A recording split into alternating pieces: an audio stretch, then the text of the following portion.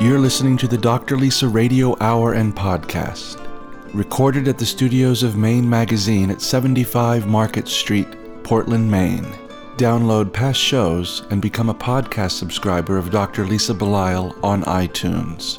See the Dr. Lisa website or Facebook page for details. Here are some highlights from this week's program. What we really try to do is serve a population that can't just go anywhere. There is a huge gap right now between the medical world and the community. And if we don't fill that void, we will not be able to provide sustainable change.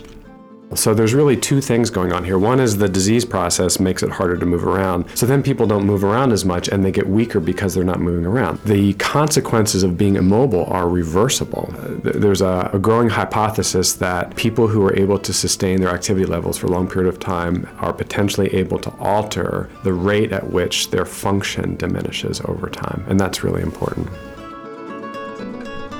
The Dr. Lisa Radio Hour and Podcast is made possible with the support of the following generous sponsors: Maine Magazine, Dr. John Herzog of Orthopedic Specialists, Seabags, Booth, Maine, Apothecary by Design, Mike LePage and Beth Franklin of Remax Heritage, Tom Shepard of Shepard Financial, and Ted Carter Inspired Landscapes. This is Dr. Lisa Belisle, and you are listening to the Dr. Lisa Radio Hour and Podcast, show number 83, Rethinking Parkinson's, airing for the first time on April 14th, 2013. This week's guests will be University of New England Parkinson's disease researcher Dr. James Kavanagh and Jacqueline Morrill, co-founder of the Medically Oriented Gym. My high school principal died of Parkinson's in 2012. Dr. Kenneth Nye was just 70 and had struggled for 15 years with this disease. Despite his diagnosis, he lived his life fully and completely. Dr. Nye was a fine educator. Many a young Belisle graduated from Yarmouth High School, having benefited from his leadership. He was named Maine's Principal of the Year in 1993. At age 60, Dr. Nye became a poet. He published 4 books of poetry, one of which included the piece, Going Home at Twilight.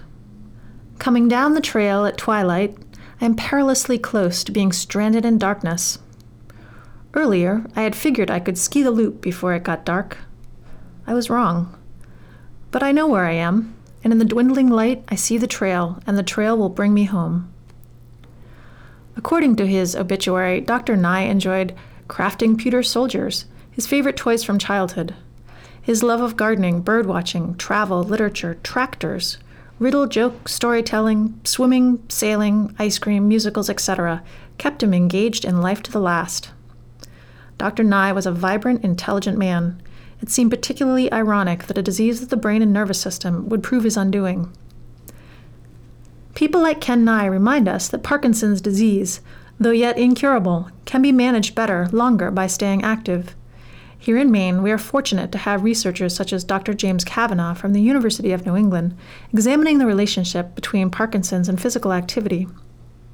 We are equally fortunate to have places such as the Medically Oriented Gym, co-founded by Jacqueline Morrill, offering settings where Parkinson's patients can exercise in a supervised manner. Sometimes, the simplest approaches to healing yield the best and least expensive results. Sometimes, although we may feel that we are stranded in the darkness, we need only go back to basics to find that we know where we are. Dr. Kenneth Nye always knew where he was. He knew that he was meant to engage fully during each of the 7 decades he was given to live. He also knew that in his twilight years, he was on the trail that would finally lead him home. We hope that you enjoy our show today, Rethinking Parkinson's, with Dr. James Kavanagh and Jacqueline Morrill. Thank you for joining us.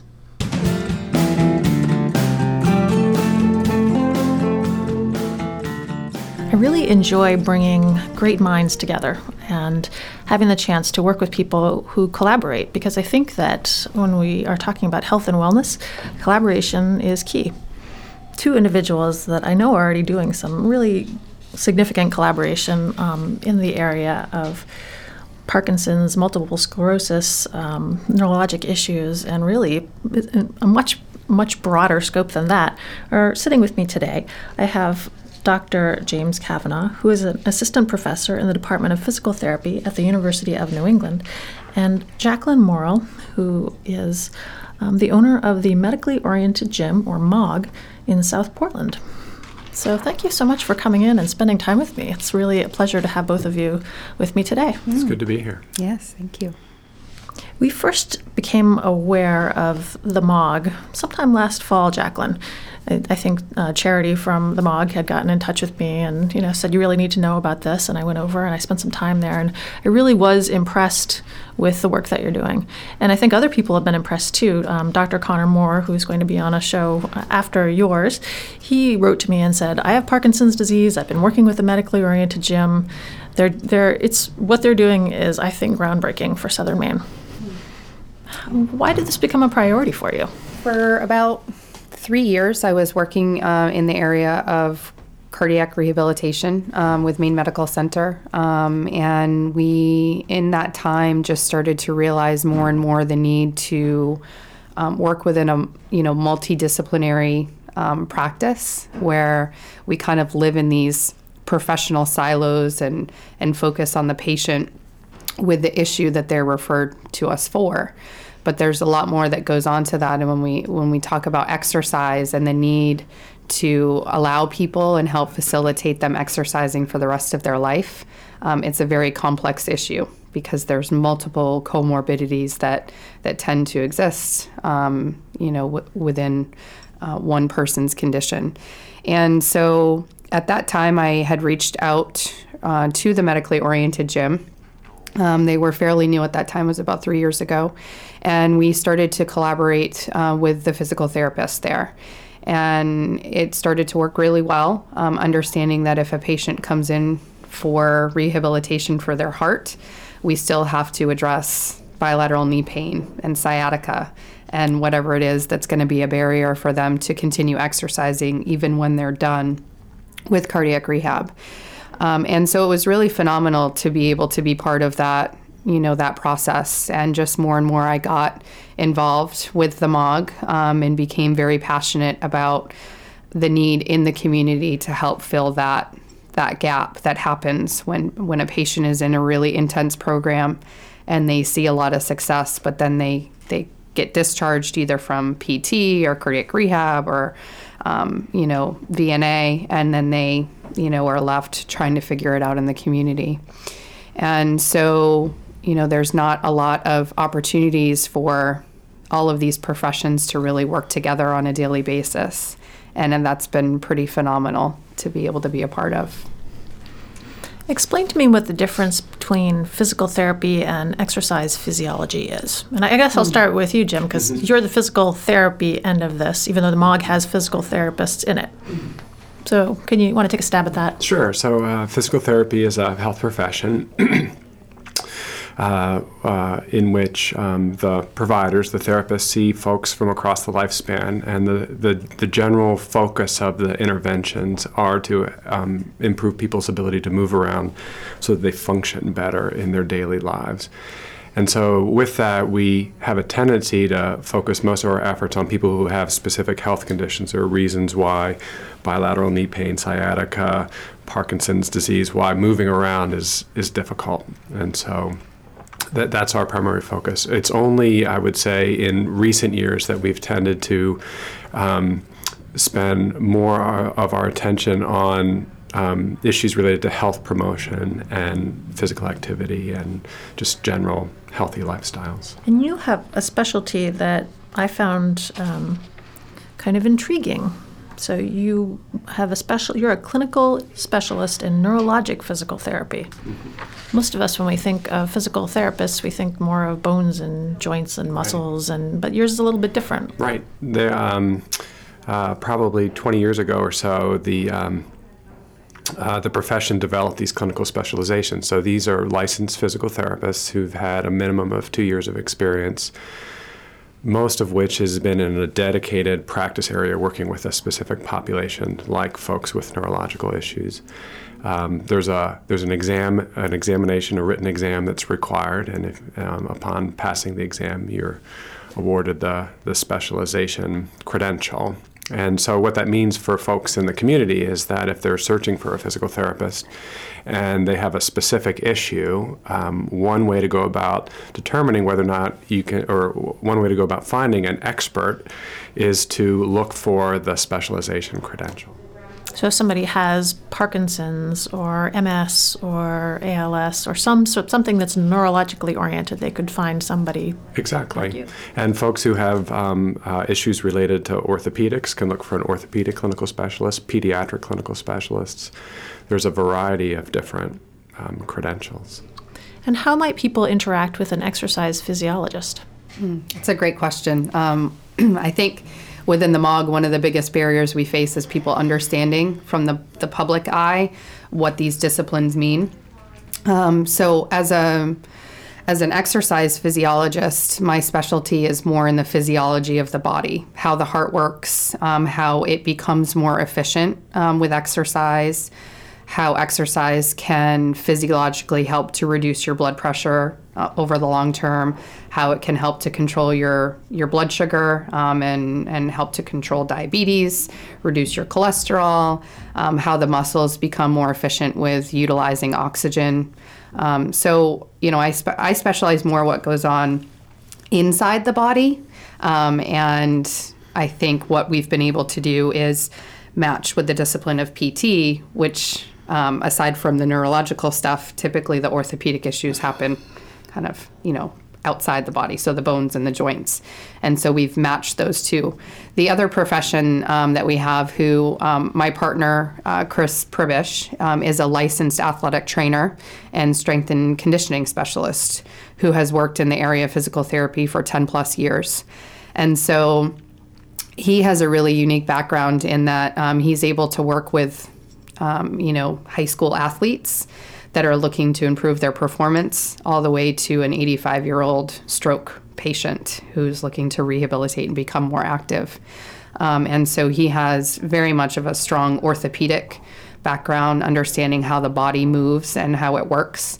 And very simply, the body is a chain. It's a kinetic chain. And so everything that happens at the level of your feet can affect your shoulders and your neck and your knees and vice versa.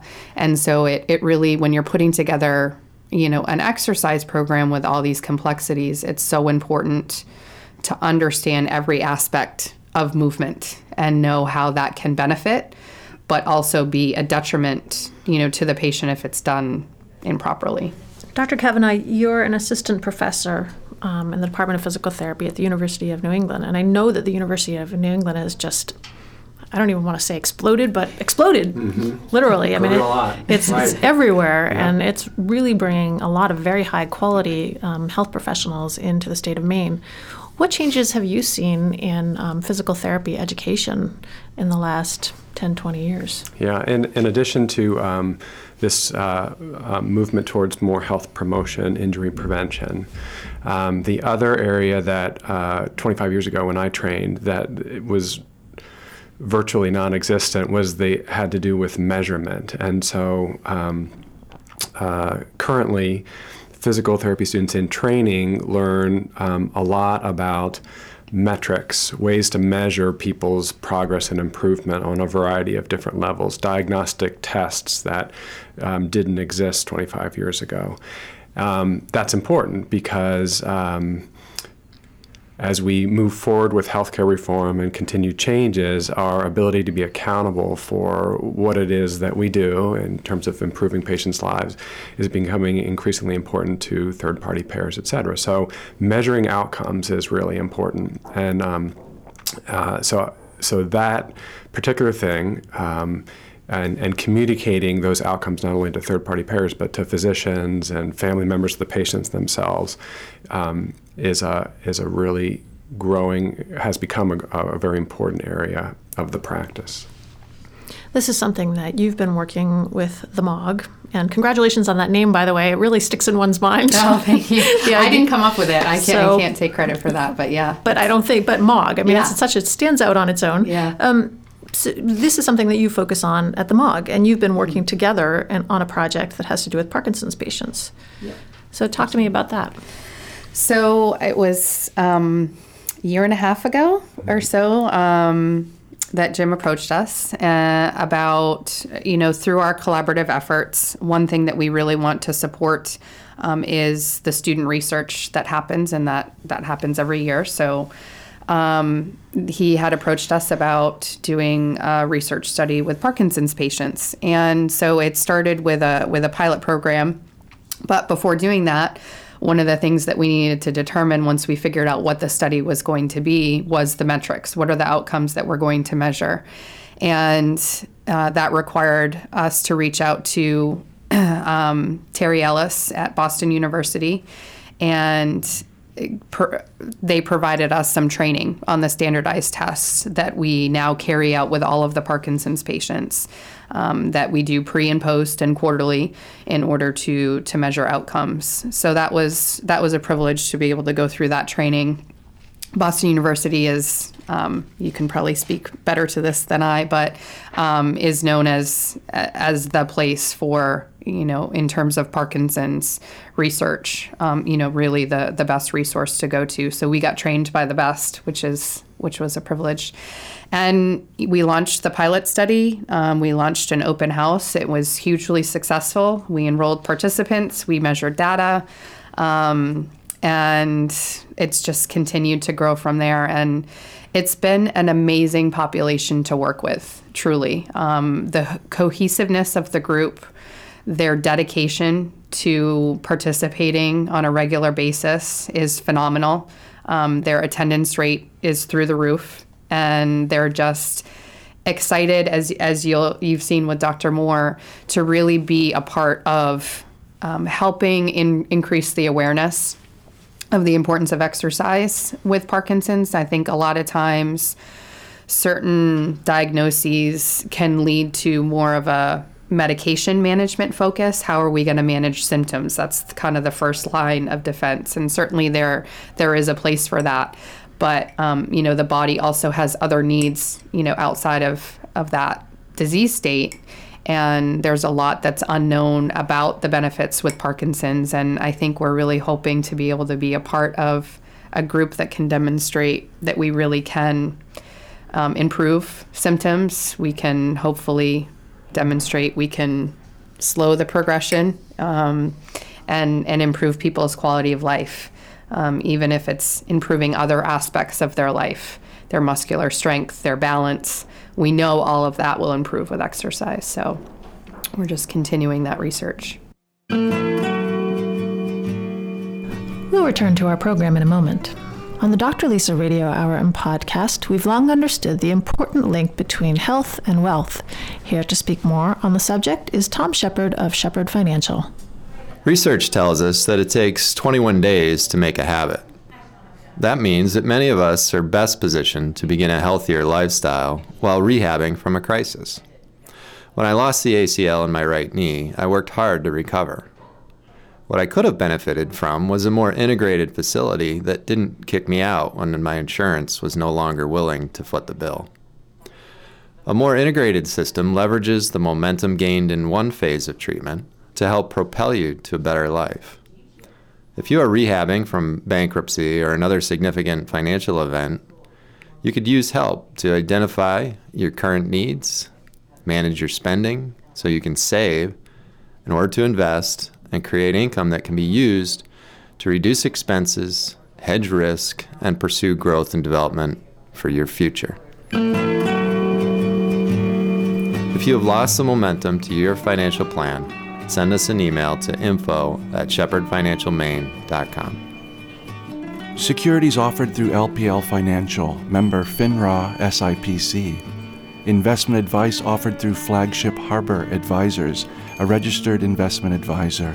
Flagship Harbor Advisors and Shepherd Financial are separate entities from LPL Financial. There was a time when the apothecary was a place where you could get safe, reliable medicines, carefully prepared by experienced professionals, coupled with care and attention focused on you and your unique health concerns. Apothecary by Design is built around the forgotten notion that you don't just need your prescriptions filled. You need attention, advice, and individualized care. visit their website, apothecarybydesign.com, or drop by the store at 84 Marginal Way in Portland and experience pharmacy care the way it was meant to be.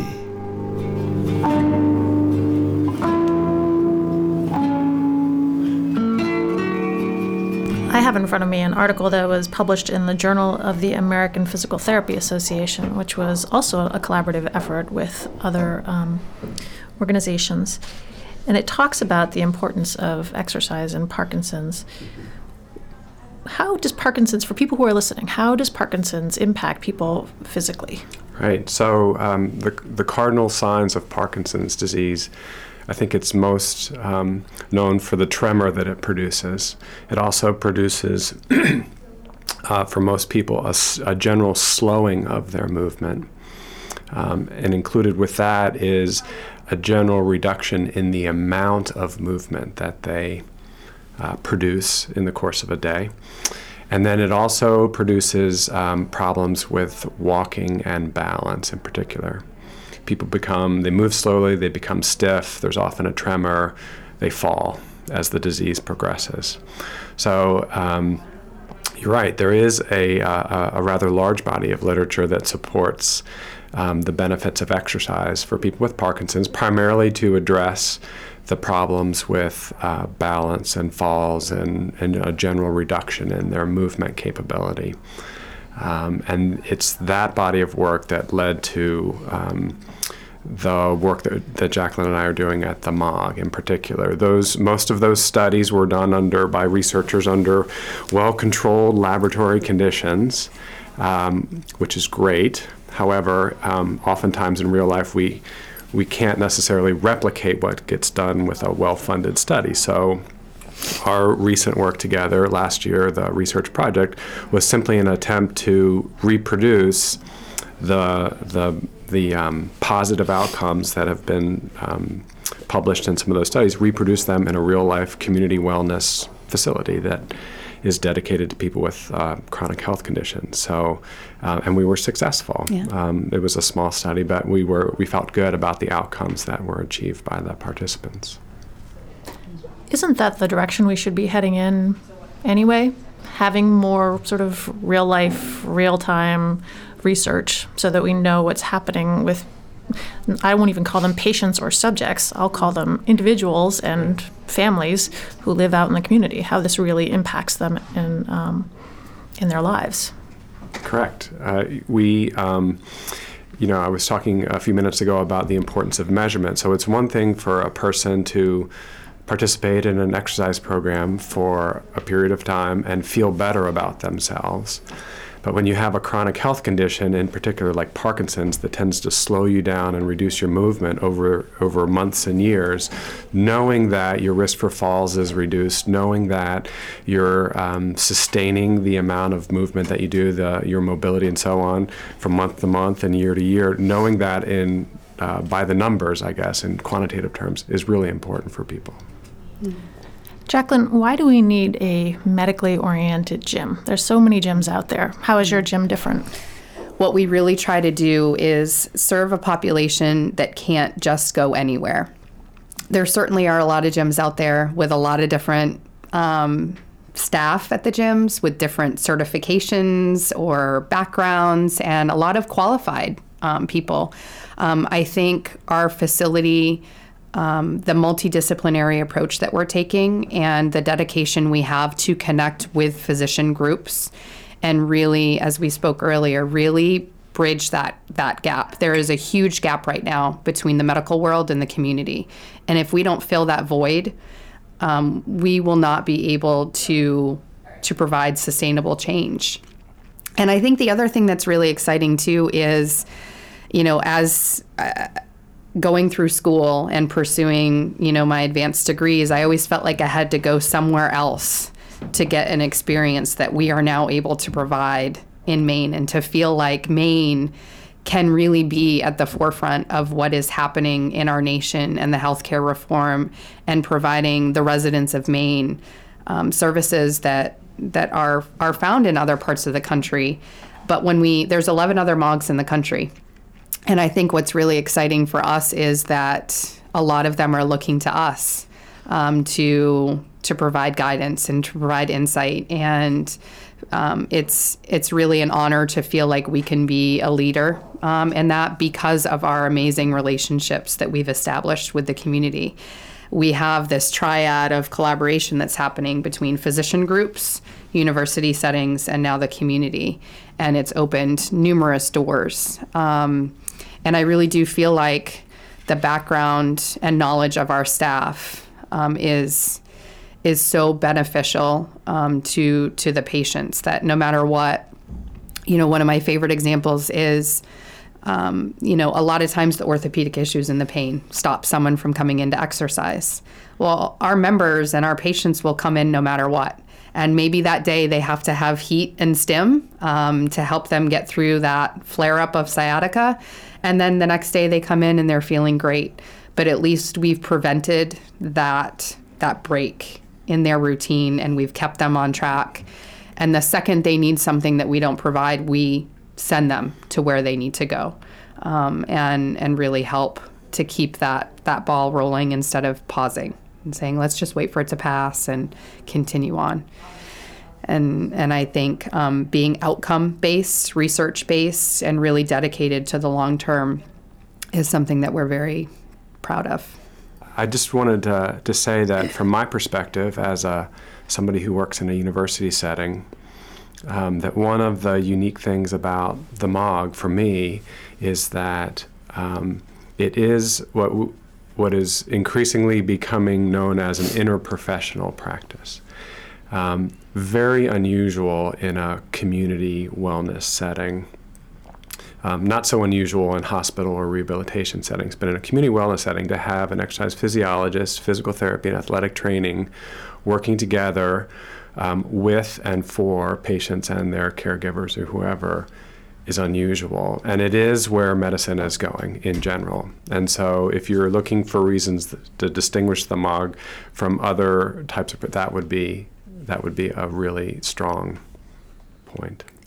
Yeah. And then the other thing I was going to say is that, Jacqueline just told the story about somebody who comes in and they can't exercise today because their knees hurt. And so they alter the care provided on that day so that the person hopefully tomorrow comes back and can resume their program. So that's one of the most important things that anyone, in particular people with Parkinson's, but it's true for the general population, the need to sustain their level of physical activity, and whether it's through a structured exercise program or just getting out and being active, to be able to sustain that day after day or week after week, month after month, year after year is really important for preventing long-term problems. And so the MOG, because they're so agile in terms of how they alter their care for someone on a given day, really promotes that idea.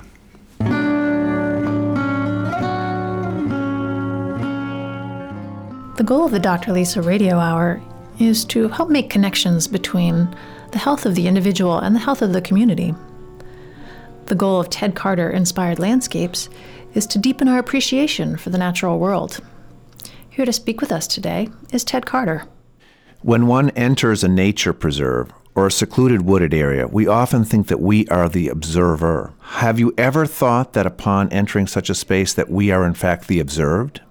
1,000 eyes are looking upon us. We can choose to see the natural world through hard eyes or soft eyes. Hard eyes make us separate from nature and also from other people. Soft eyes connect us to nature and to people around us. We welcome and observe the world around us with a sense of awe. Through this vision, it is as if we are seeing the world around us for the very first time. It is a fresh and new look. I think that in working with land and landscape, one of the things I really try to do is have a great deep reverence and respect for the natural world. And I try to bring that journey to my clients as we work together in designing and creating their landscape. For more information, you can reach me at tedcarterdesign.com. We'll return to our program after acknowledging the following generous sponsor. Dr. John Herzog of Orthopedic Specialists in Falmouth, Maine. At Orthopedic Specialists, ultrasound technology is taken to the highest degree.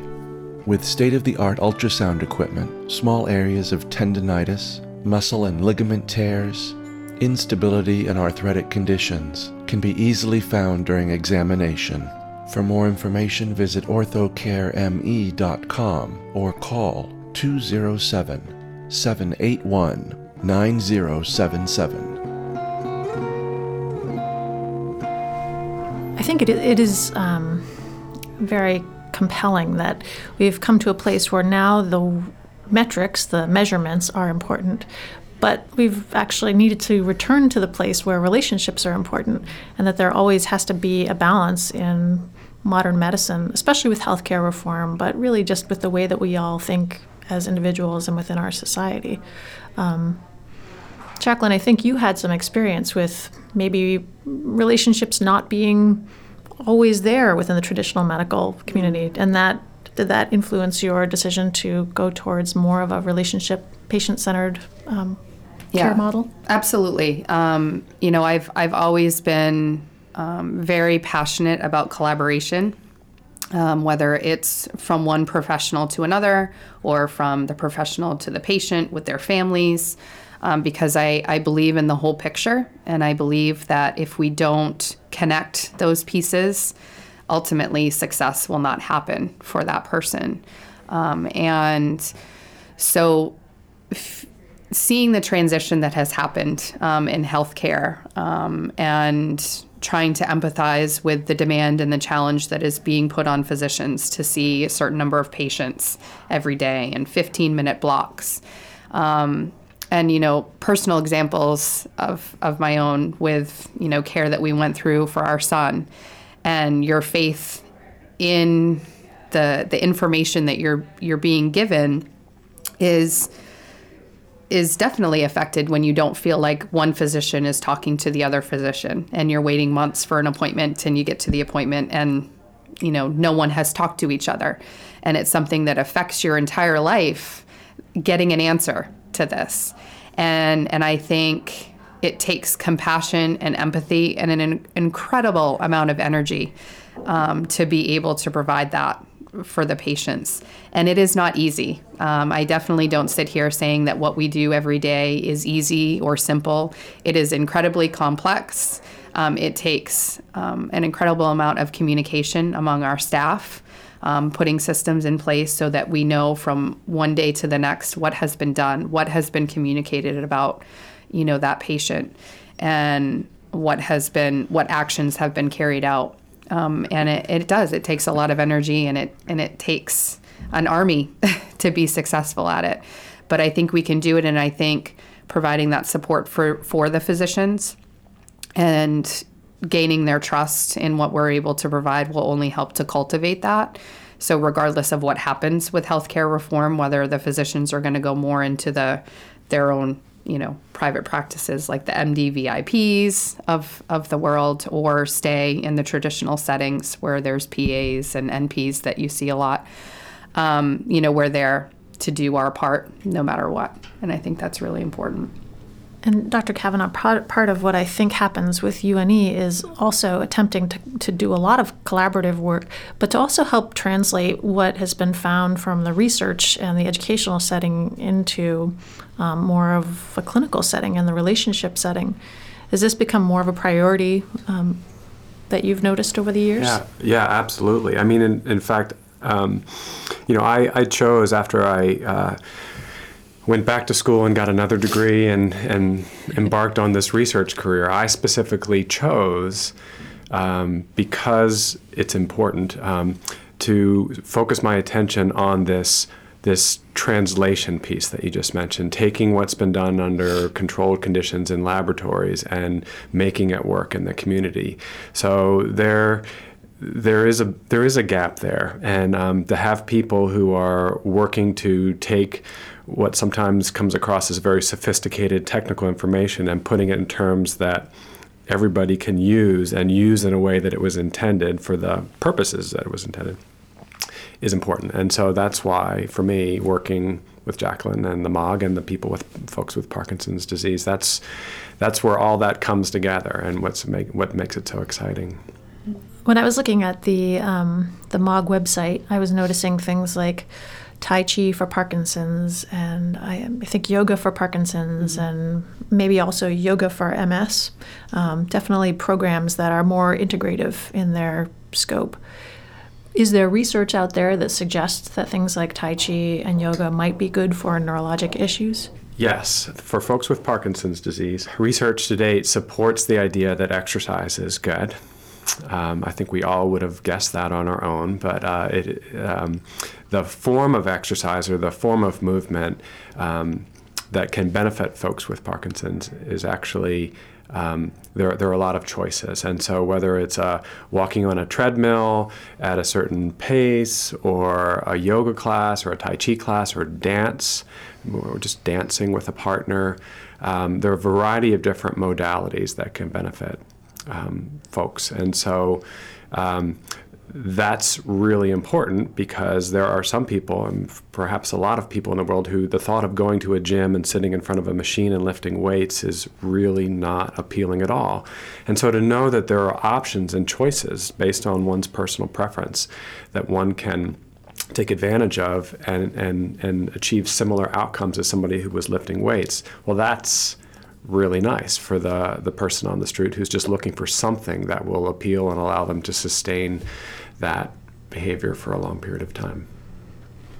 I agree. I think it is the notion of play, and the notion of actually doing something, not adding another thing that feels like a should into a life that for most people feels like has a lot of shoulds. It's something additional that is enjoyable, and that goes back to the motivation piece over the longer term. Is it especially important to be dealing with, when you're talking about neurologic conditions, MS or multiple sclerosis or Parkinson's disease, that don't necessarily have what we would consider to be a cure? Is it especially important to be more creative about the way we approach things like exercise? I'm not sure that it's important to be more creative. To me, the more choices, that generally speaking, that's better for anybody. But for many people who have these degenerative health conditions, whether it's arthritis or Parkinson's or multiple sclerosis, for many of them, especially early on, there's a sense that, well, there's no cure, I'm doomed. This is the end of the road for me. And what many people fail to appreciate is that that's not true. And the reason why it's not true is because as someone becomes more immobile as a result of whatever the health condition is, they become weaker and unsteadier and deconditioned, if you will, partly as a result of just being immobile. So there's really two things going on here. One is the disease process makes it harder to move around. So then people don't move around as much, and they get weaker because they're not moving around. So if they are able to find some outlet, whether it's the MOG or something else that works for them, the consequences of being immobile are reversible. The consequences of the primary disease process may not be all that changeable, but the immobility part is absolutely changeable. And so, yes, it's important that people look for and take advantage of these options to move around as much as they can, because they can. We believe it's still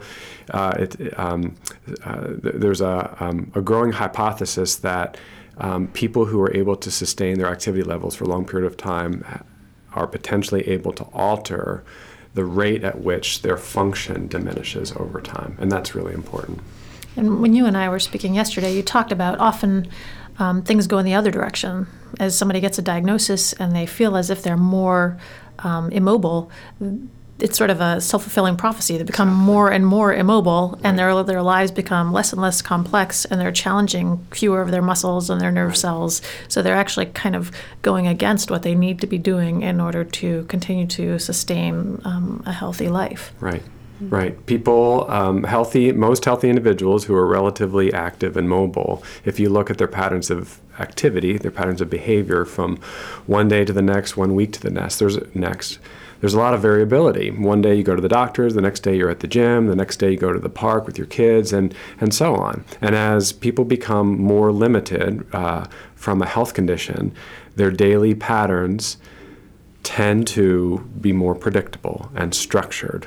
And that lack of variability over time is believed to sort of contribute to the overall decline. So anything that would help somebody not only be mobile, but to be able to exercise choice, and so that on any given day they can go out and do something different or exciting, something they don't.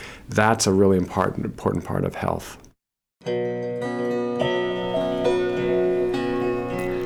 We'll return to our interview in a moment.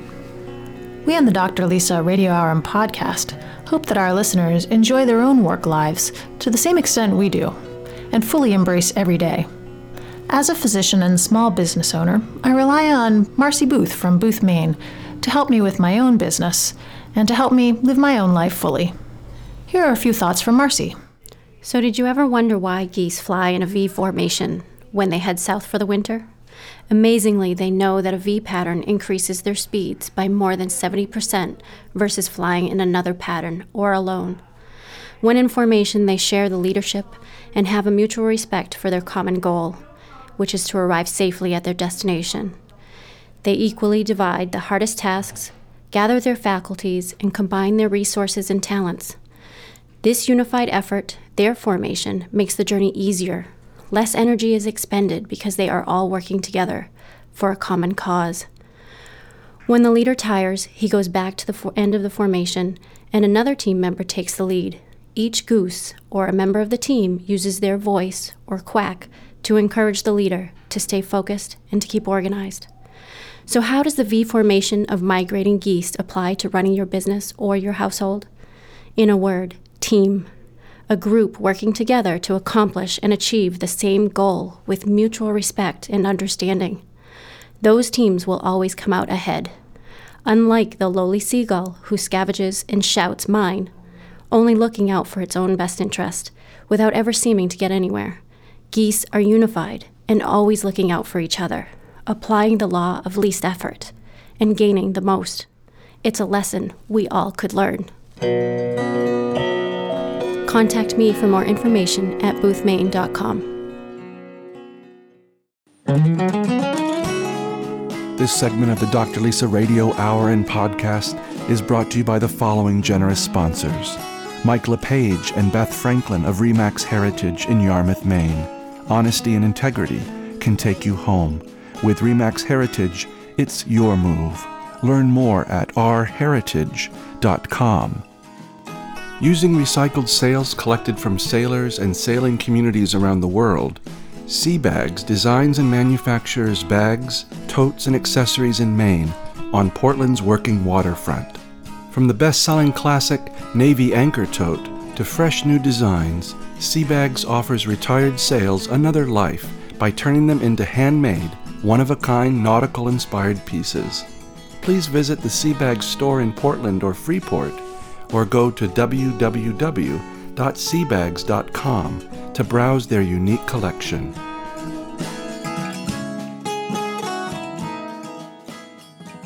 And we do know also that people who have, well, not only Parkinson's, MS, but also things like arthritis and things like heart disease, we know that there's actually a psychological, emotional component. I mean, depression is something that comes up a lot for these populations. So there's even one more reason why people should be exercising, and that goes beyond the physical. Right. Absolutely. And the partnership part that Jacqueline was speaking of a few minutes ago, that's really important too. So if you're somebody in the community who was recently diagnosed with Parkinson's disease, for example, although we could substitute any health condition, and you're feeling lonely, like you're the only one who knows what it's like, the knowledge that there is a place in the community that has targeted programs for folks with chronic health conditions who understand, who know what the barriers are, and are working to address those. That partnership, that ability to form that relationship is a very powerful tool in your toolbox of things that you use to sort of move forward. To speak to the special populations that we offer programs for, I think in terms of the modality of exercise, there's nothing that's magic about that. I think the staff that are providing the service are knowledgeable about the symptoms that the participants will experience, and I think that's really important. But I think what we're providing, one thing we evaluate in the Parkinson's population is it's called a PDQ-39. So it's a 39-item questionnaire about their quality of life and how they perceive life, from mobility to activities of daily living to something called stigma. And do they feel like they have to conceal, their Parkinson's from the public if they go out into the grocery store? And so when it comes to Tai Chi or yoga, I think any modality like that, like Jim had spoken to, the variety that you're offering your body and the challenge that you're imposing on it, will always be more beneficial than doing the same thing every day. And so I think what we're trying to provide the participants is that variety with the comfort of being surrounded by fellow peers that struggle with the same thing. So they're not coming into it feeling, embarrassed or shameful or nervous about having to be in a yoga or a Tai Chi class with someone who isn't experiencing those symptoms. And, everybody has something that they come into an exercise class with, insecurities, or am I going to be as flexible, or am I going to fall, or am I not going to be able to do it? And I think the cohesiveness of the groups is huge. And so the Tai Chi doesn't necessarily differ that much from a Tai Chi class that's offered to any other population, other than the level of understanding of the symptoms and modifications that need to happen, but also providing that avenue for you to be in a room and to just let go and understand that the person next to you may have tremors too, and may not have good balance, and you're comfortable to try different things, and everyone is very supportive. That's an interesting point, because I know that when I've had patients and I've said, Tai Chi, Qigong, yoga, here are some options. Sometimes, and these are patients who may or may not have anything wrong with them that's limiting their ability to exercise, but sometimes there's a sense of competition. Like they have to sort of pre-train before they can go to a yoga class, or they can go to a Tai Chi class, or even maybe worse, they go to a class and they overdo it, but they don't have any way to know what the modifications should be, and maybe they haven't spoken to the instructor. So that kind of leads you down a bad path. And it's interesting to have that similar starting place for all of the patients who are in those classes that you've described. Yeah, actually, I mean, I think it's important for folks to know that when they come to the MOG, nobody comes to the MOG and is thrown into an exercise class. It doesn't work that way. They come to the MOG and they meet the staff, and they go through a comprehensive, medically oriented, physically oriented evaluation. And it's out of that the MOG staff learn about the patient's preferences, their previous history of exercise. The MOG staff is able to judge sort of what level of exercise would be best for them, given their health condition and any other associated factors. So you're not just joining a class. You are being given an individualized, customized routine with support, and then you're often, but not always, plugged into a group format where you carry out your routine, where everybody else is doing their version of it, and working together, right? So Absolutely. It's not just, because what you just described is exactly right. People who have a bad experience coming in the door when they go to a gym or whatever are unlikely to go back. And I think the MOG is unique in that way, in that they really work to keep people engaged by giving them something that works for them. And there is, of course, this slightly older population for whom sports in childhood wasn't necessarily a given. I mean, my mom talks about coming along before the equal rights changes brought girls in on the playing field, and she didn't have an exposure to sports when she was growing up, and she's not that old. She hasn't retired yet, so she's still in that sort of boomer phase. And there's a whole segment of the population that's like that, for whom physical activity really wasn't something that was done, at least not formally. Yeah. So do you think that your approach can be helpful in that way?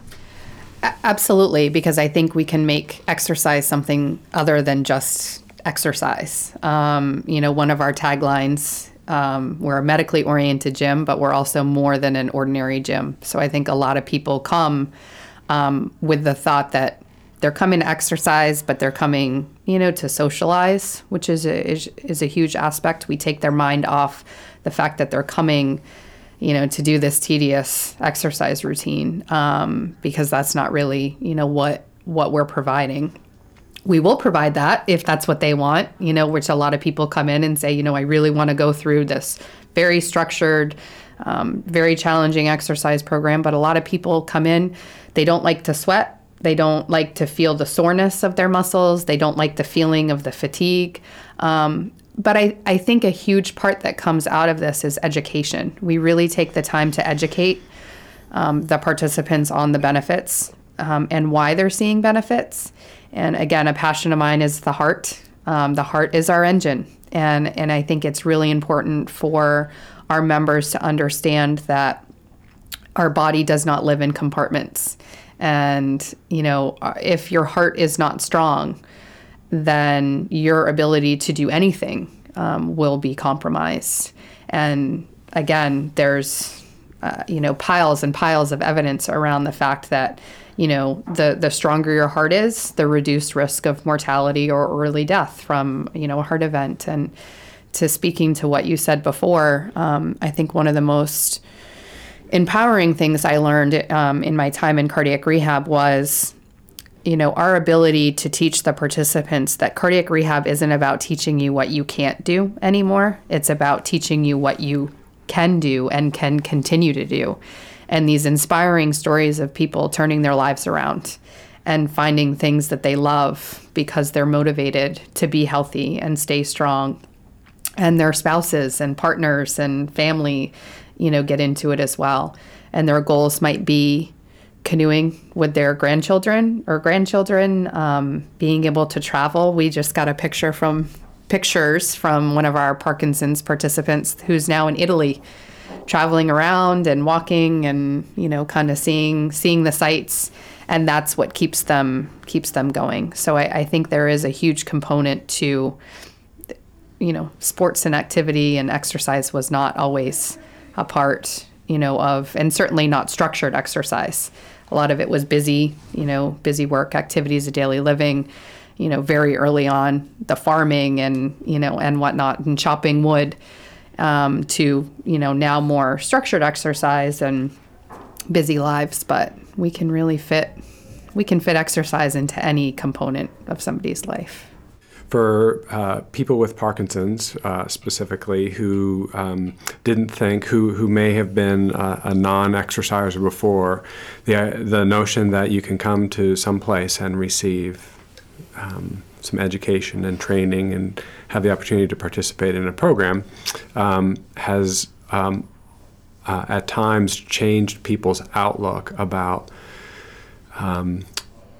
what the experience of living with Parkinson's is going to be about. And so Jacqueline mentioned the person a few minutes ago who recently traveled to Italy.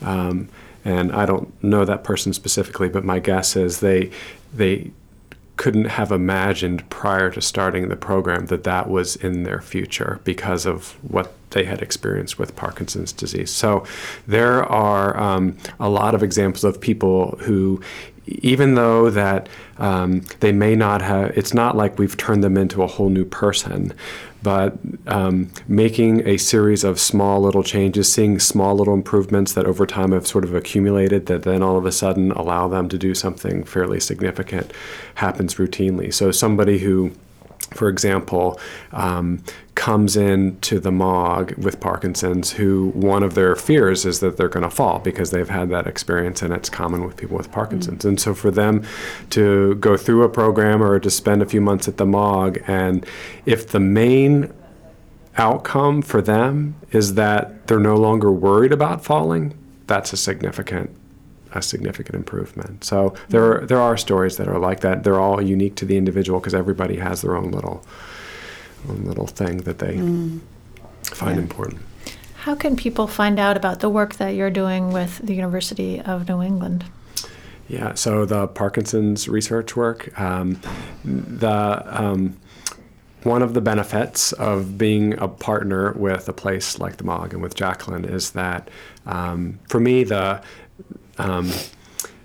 most important thing to promote is how the work benefits people with Parkinson's disease, people in the community. And the MOG, because Jacqueline and company do such a great job at it, is a great way to promote that work. So the plan is to routinely make available the brief summaries of our work at the MOG and the projects and descriptions, and the scientific poster of the last research project is now at the MOG, and so on. So the short answer to that question is look at the MOG website. The university website is full of lots of information that have nothing to do with what I do. So if you really want to know what this is all about, go to the MOG website. So Jacqueline, what is the MOG website? The MOG website is www.mainemog.com, so mainemog.com. And we also have a blog that you can link to through that, my MOG blog, that has a lot of interesting stories and informational things, from kind of explaining scientific literature that comes out so that it can be easily understood by the layperson. So we do a lot of that. We also have someone who does nutrition blogging, kind of everything. So a lot of the blogs about Parkinson's and Tai Chi and whatnot will be there as well. Email is there, so anyone can send an email at any time. We'll also have an article in the Maine Health Learning Resource Center Parkinson's newsletter this month. So that will be out as well, and it's all about kind of our collaborative relationship with UNE. So. Well, I have been very privileged to spend this time with you today. We've been talking with Dr. James Kavanagh, who's an assistant professor in the Department of Physical Therapy at the University of New England, and also exercise physiologist Jacqueline Morrill, one of the co-owners of the MOG, or Medically Oriented Gym, in South Portland. Thanks for being a part of our show and to share all the wonderful work you're doing. It's been a pleasure. Thank you.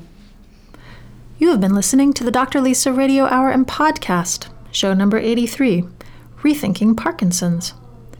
For more information on our guests, Dr. James Kavanagh and Jacqueline Morrill of the Medically Oriented Gym, please visit doctorlisa.org. The Dr. Lisa Radio Hour and Podcast is downloadable for free on iTunes.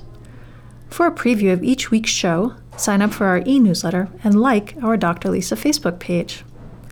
You can also follow me on Twitter and Pinterest, DOCTOR and read my take on health and well-being on the Bountiful blog, bountiful-blog.com.